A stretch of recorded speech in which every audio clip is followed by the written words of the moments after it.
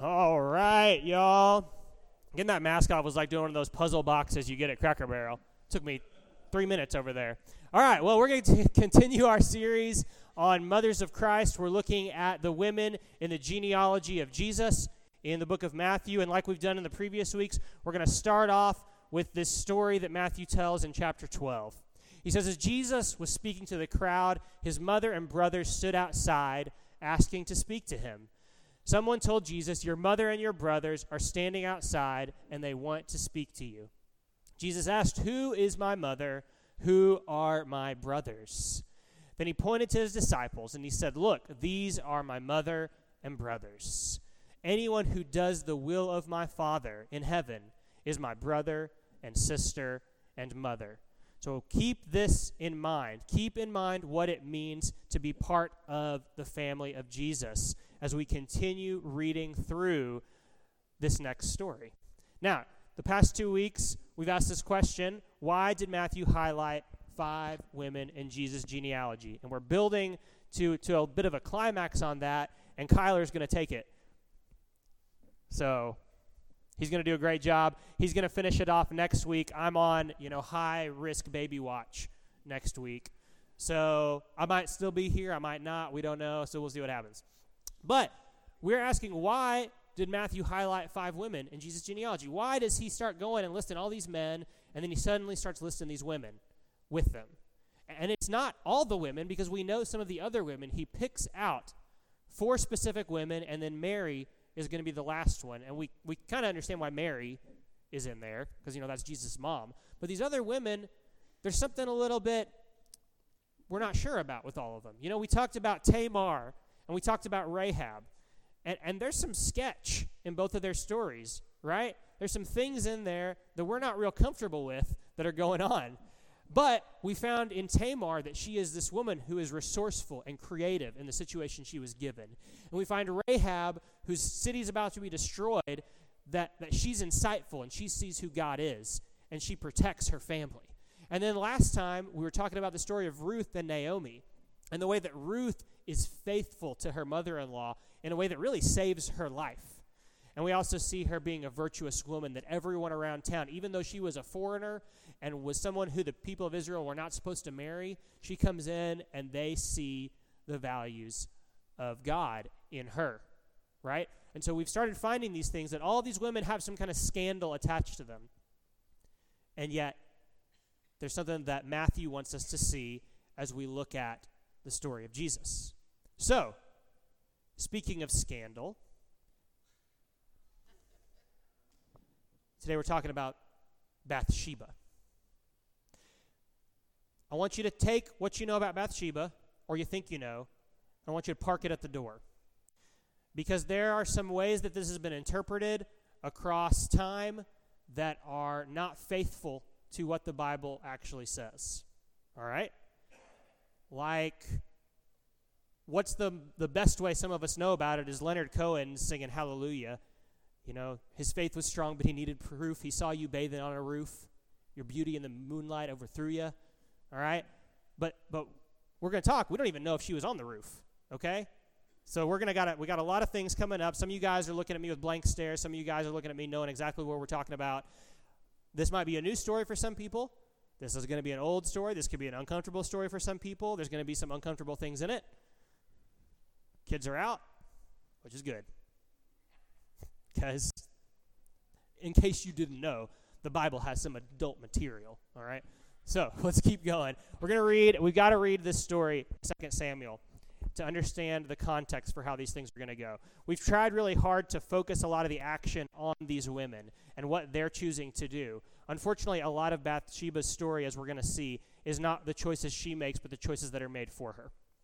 All right? So let's read 2 Samuel chapter 11, starting in verse 1. It says, in the spring, at the time when kings go off to war, David sent Joab out with the king's men and the whole Israelite army.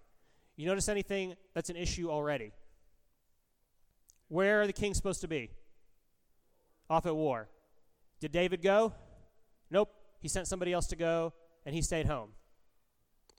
They destroyed the Ammonites and besieged Rabbah, but David remained in Jerusalem. All right, so check one. David is not where he's supposed to be. Let's keep going. Verse 2. One evening, David got up from his bed and walked around on the roof of the palace. From the roof, he saw a woman bathing. All right. Was David supposed to be there? Was he supposed to even be awake? Maybe not. He might have been supposed to be sleeping. So this woman is bathing in a place where you can see it from the palace roof, which is the highest point in the city. Okay? So this is not, there's outdoor bathing. That's how it works. This bath might have actually been a public area attached to running water. There's some debate on that. So she is doing something, and we're going to find out that she is where she's supposed to be. David should be asleep. David should be off at war, but he's wandering around. Do you think he knows where the bath is? Kind of sounds like it, doesn't it? The woman was very beautiful, and David sent someone to find out about her. The man said, "She is Bathsheba, the daughter of Eliam, and the wife of Uriah the Hittite." All right, how many people are in Jerusalem? I can't tell you the exact number. It's not Tulsa-sized, okay? This is a smaller area. There's still a lot of people there, but like this guy says the daughter of Eliam. Why does he say that? You know her dad, Eliam, the wife of Uriah the Hittite. One, wife, red flag. Two, we're going to find later there's a list of David's mighty men, his 30 top warriors. Guess who's on the list? Uriah the Hittite. Does David know Uriah? Does David probably know her father? Yeah. What's this guy saying to David? What do you hear between the lines? Back off. Yeah, come on, man. Hey. Then David sent messengers to get her. She came to him, and he slept with her. All right. You're in a situation. One, she doesn't maybe know why he's bringing her. It could be for anything. Maybe. Okay? We're reading a lot between the lines here, but we're also using what the text says. All right? Listen to this, too. If you think something bad is about to happen to you, who do you call? The authorities, whatever the authority is. Who's the authority answer to? The next step up in the chain. If the top step in the chain is the one that summons you, who do you call? God.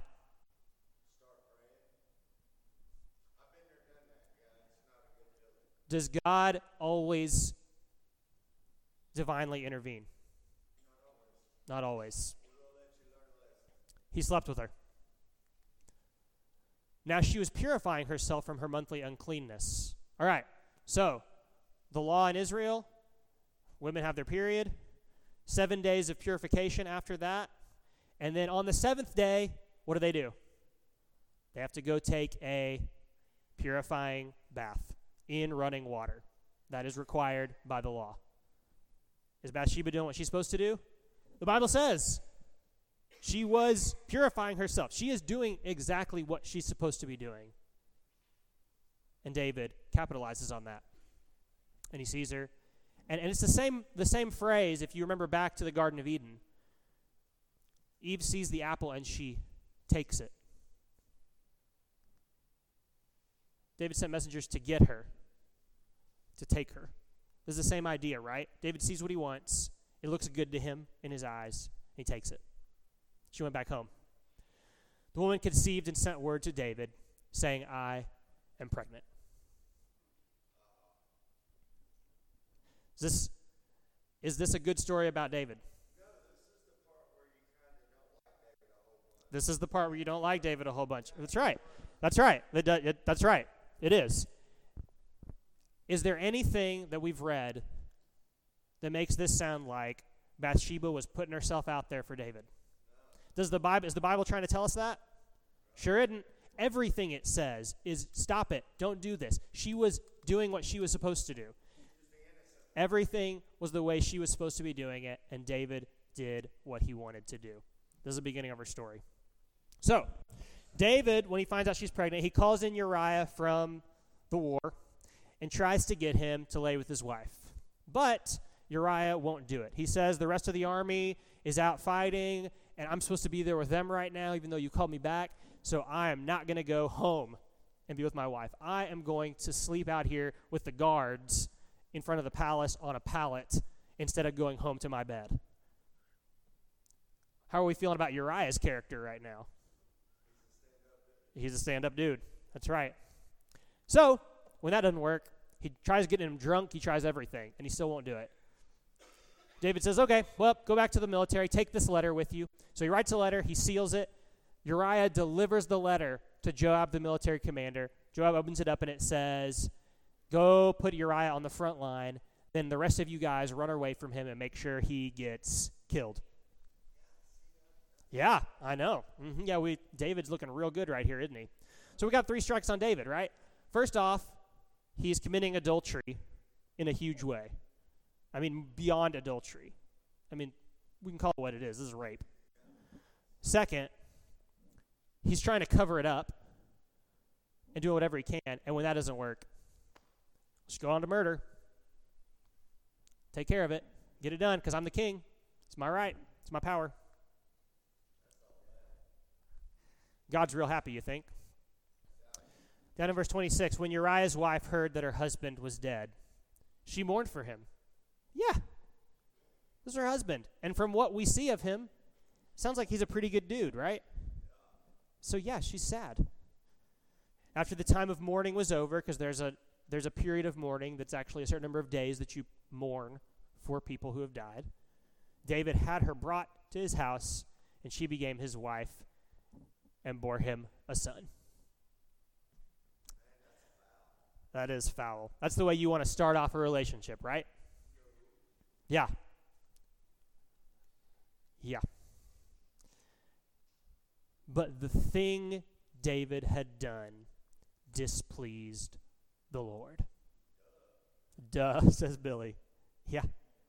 Yeah. The thing, I mean, that's covering a lot of things, right? Because we're just looking at 1, 2, 3, 4, all these things that he's done, and God isn't happy. Well, Nathan the prophet comes in, and he tells David this parable, and it calls out David. He makes David so enraged in this parable story about this guy and a sheep, and how he steals another poor man's sheep to feed his neighbor. And David gets so mad, he says, we should kill that guy who did it. And Nathan says, that's you. That's you. And to his credit, David does repent. But the damage is done. That repentance didn't bring Uriah back.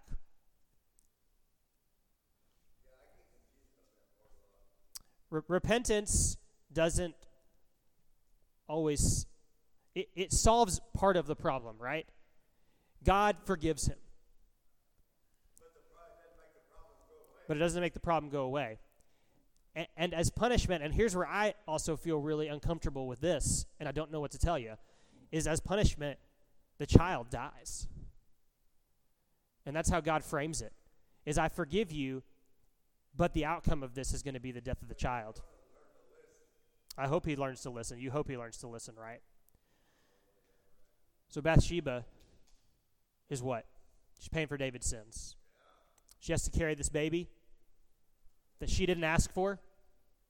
She has to become the wife she didn't ask for. And then after all that, the baby dies. Then David comforted his wife Bathsheba, and he went to her and made love to her.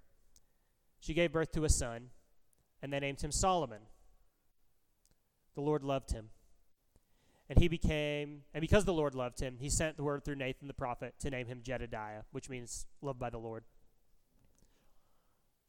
So she is paying for his sins, and this child has died. And she's in a situation that I don't think we can call it a good situation. But in the midst of that, there's hope, right? Because David has another child with her.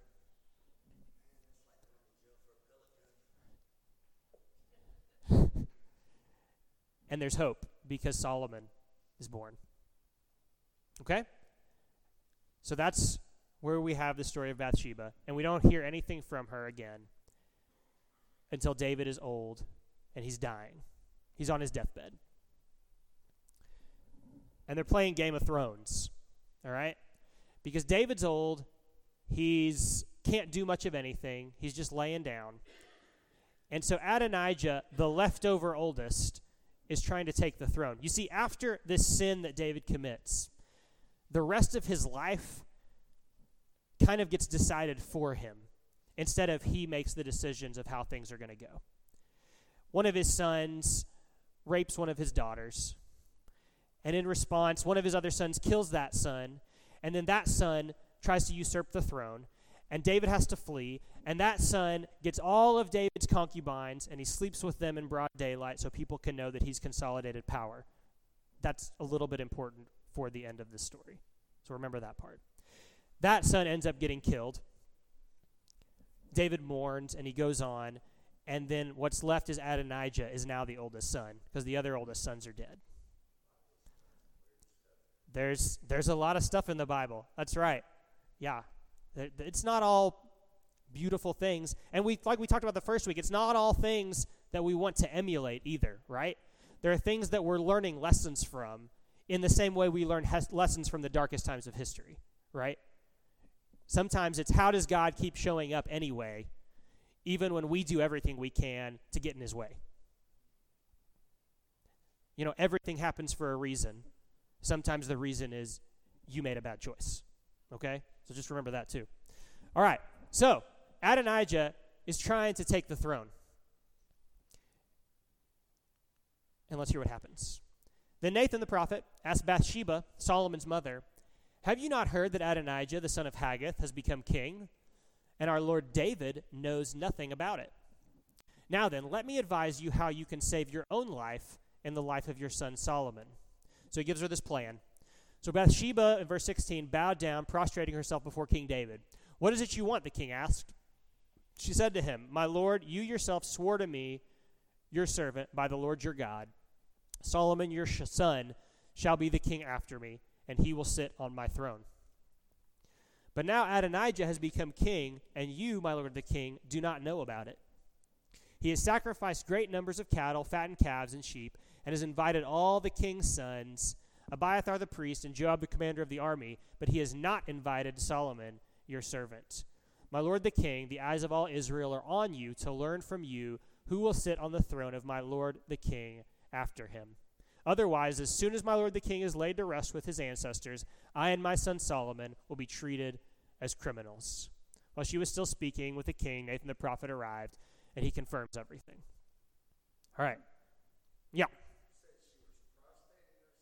She's bowing down. Prostrating means she's bowing down before the king. Yeah, that's bowing. Yeah, it's a fancy word for that. Yeah. So we don't have a record of this promise that David made to Bathsheba, but we do see that Adonijah did not invite Solomon to the coronation. So we have no reason to believe that this is really a trick, but that this is actually, they are now at risk because Adonijah is claiming the throne in opposition and defiance to the will of his father because his father can't do anything about it. Well, David is going to end up doing something about it. And you think, has David forgotten what he did? Has David forgotten the darkest part of his life? Is it very possible that David, because he was repentant, and true repentance does mean we're going to do something to change, right? It's not just a feeling, it's an action as well. And so we can believe that David's repentance also involved doing what he could at that point to set up Bathsheba and Solomon, right? Because he knows he has done what was wrong, and he's accepted the punishment. And you don't get called, I hope, a man after God's own heart by being that stubborn. Well, we're going to see what happens after this. You know the name Solomon, right? Do you know the name Adonijah? Okay, yeah, so we're going to know. We know he's going to be on the throne in a second. And that's what's going to happen. And so Nathan confirms it. And so the end of this is in 1 Kings chapter 1, verse 28. King David said, "Call in Bathsheba." So she came into the king's presence and stood before him. The king then took an oath. As surely as the Lord lives, who has delivered me out of every trouble, I will surely carry out this very day what I swore to you by the Lord, the God of Israel. Solomon your son shall be king after me, and he will sit on my throne in my place.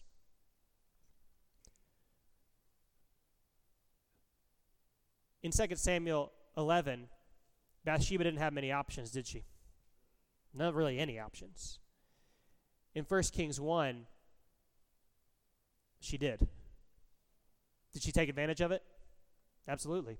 Did she do what she needed to do in the situation? Yes. And she secures her lives and Solomon's throne.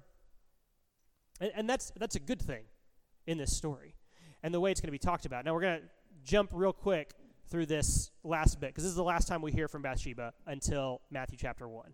And Adonijah asks Bathsheba in chapter 2 of 1 Kings if he can have David's last concubine, Abishag, as his wife. What did his older brother Absalom do in plain daylight to say that he was king? Well, he slept with all of his father's concubines. What is Adonijah doing over here? He has one more card he's trying to play. That's what it looks like. So she does tell Solomon, and Solomon sees it for what it is, and he puts his brother to death for trying to usurp the throne. Again, as we've talked about already, you feel real encouraged and uplifted by these set of stories. We feeling real like everything's got a nice bow tied on it? No. And that's life too, isn't it? That's a lot of life. And that doesn't mean we want to do exactly what these characters are doing, but what can we still draw out of this? And why is Matthew interested in reminding us of these women in the first place? Because Ruth was a good story for Mother's Day, right? That was a feel-good ending story. These other stories, they got some stuff that we don't really like dealing with. But there it is. This is part of the Bible. Now, yeah.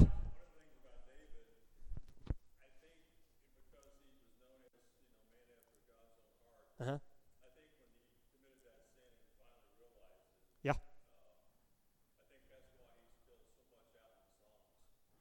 Yeah, so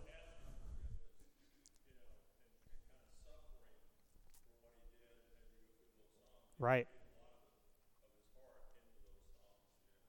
Right. For those who couldn't hear, for those online, Walt was saying that a lot of maybe what we read in the Psalms is David's repentance showing through from this. And I mean, we have Psalm 51 that's directly related to this. And we sing a song, "Create me a clean heart, O God, renew a right spirit within me." That's David reckoning with this. And then we see a lot of these Psalms, God, my enemies are chasing me. All these things are going on. All these things have happened that are not good. Show up, God. And he's crying out. And a lot of that, yeah, I agree, is someone who is trying to now give back over to God his life after he's tried to grab the reins in a way that were not good. So one last thing. Bathsheba we don't see again after chapter 2, but we start following Solomon's story.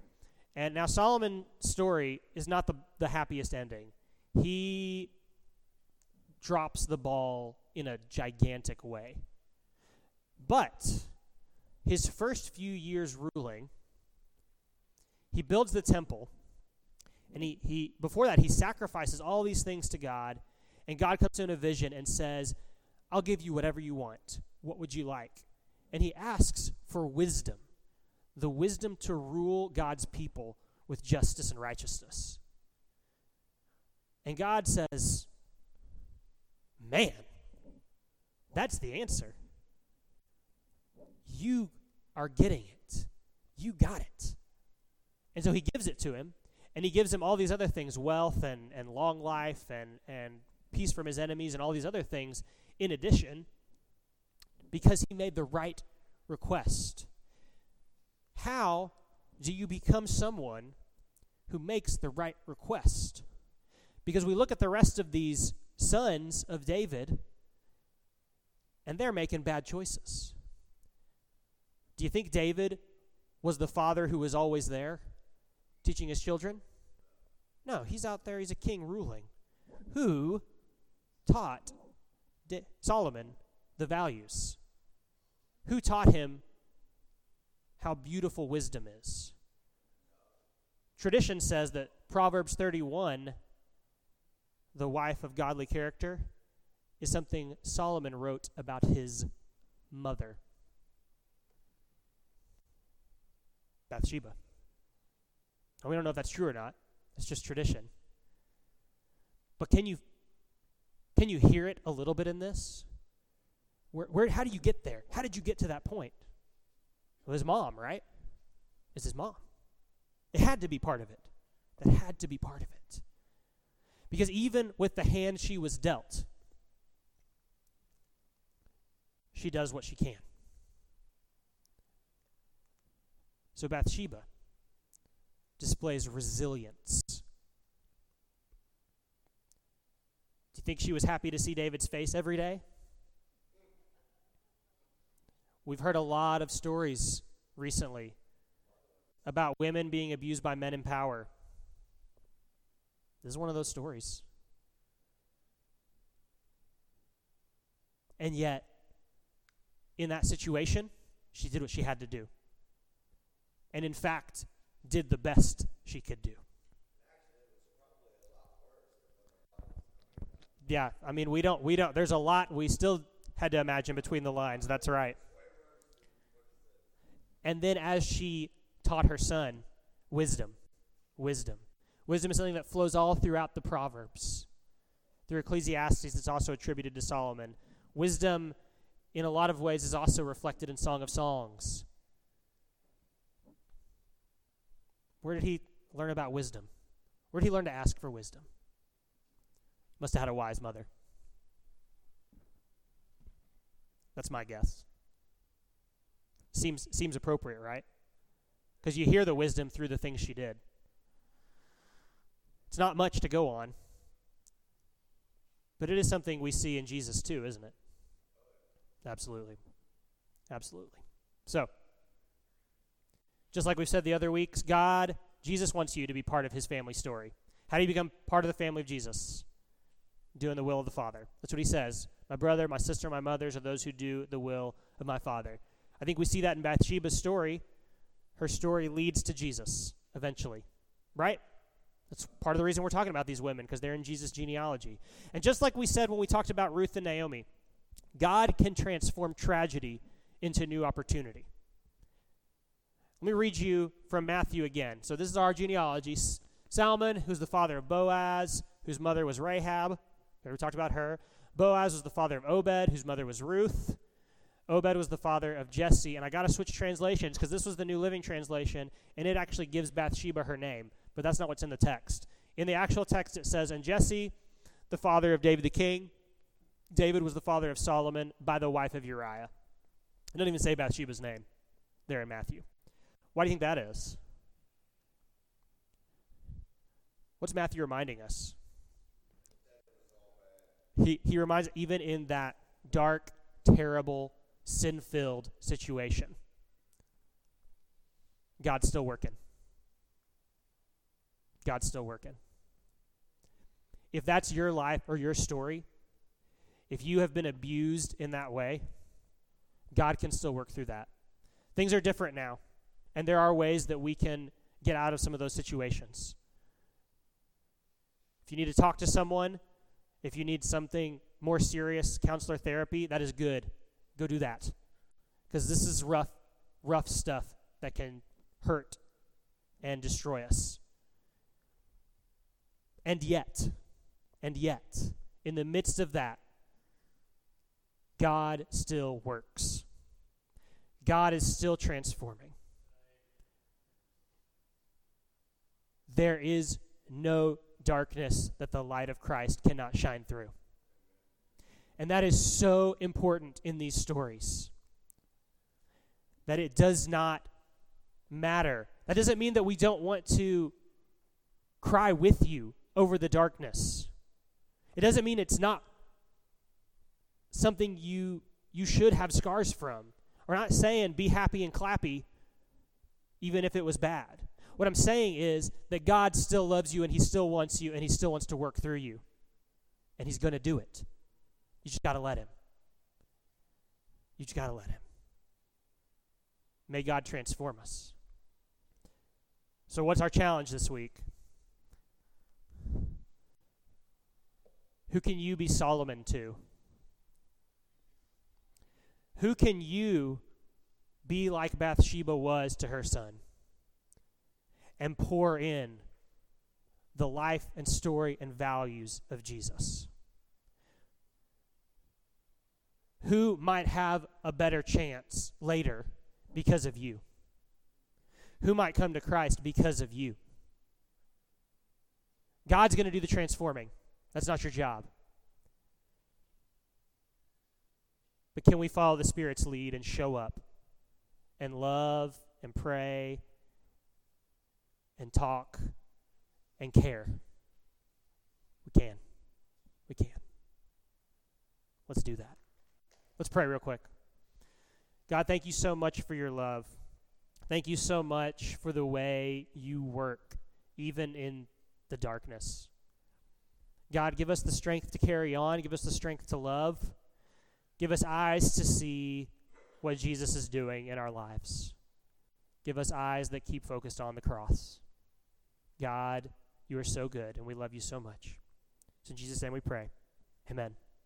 Let's stand and sing.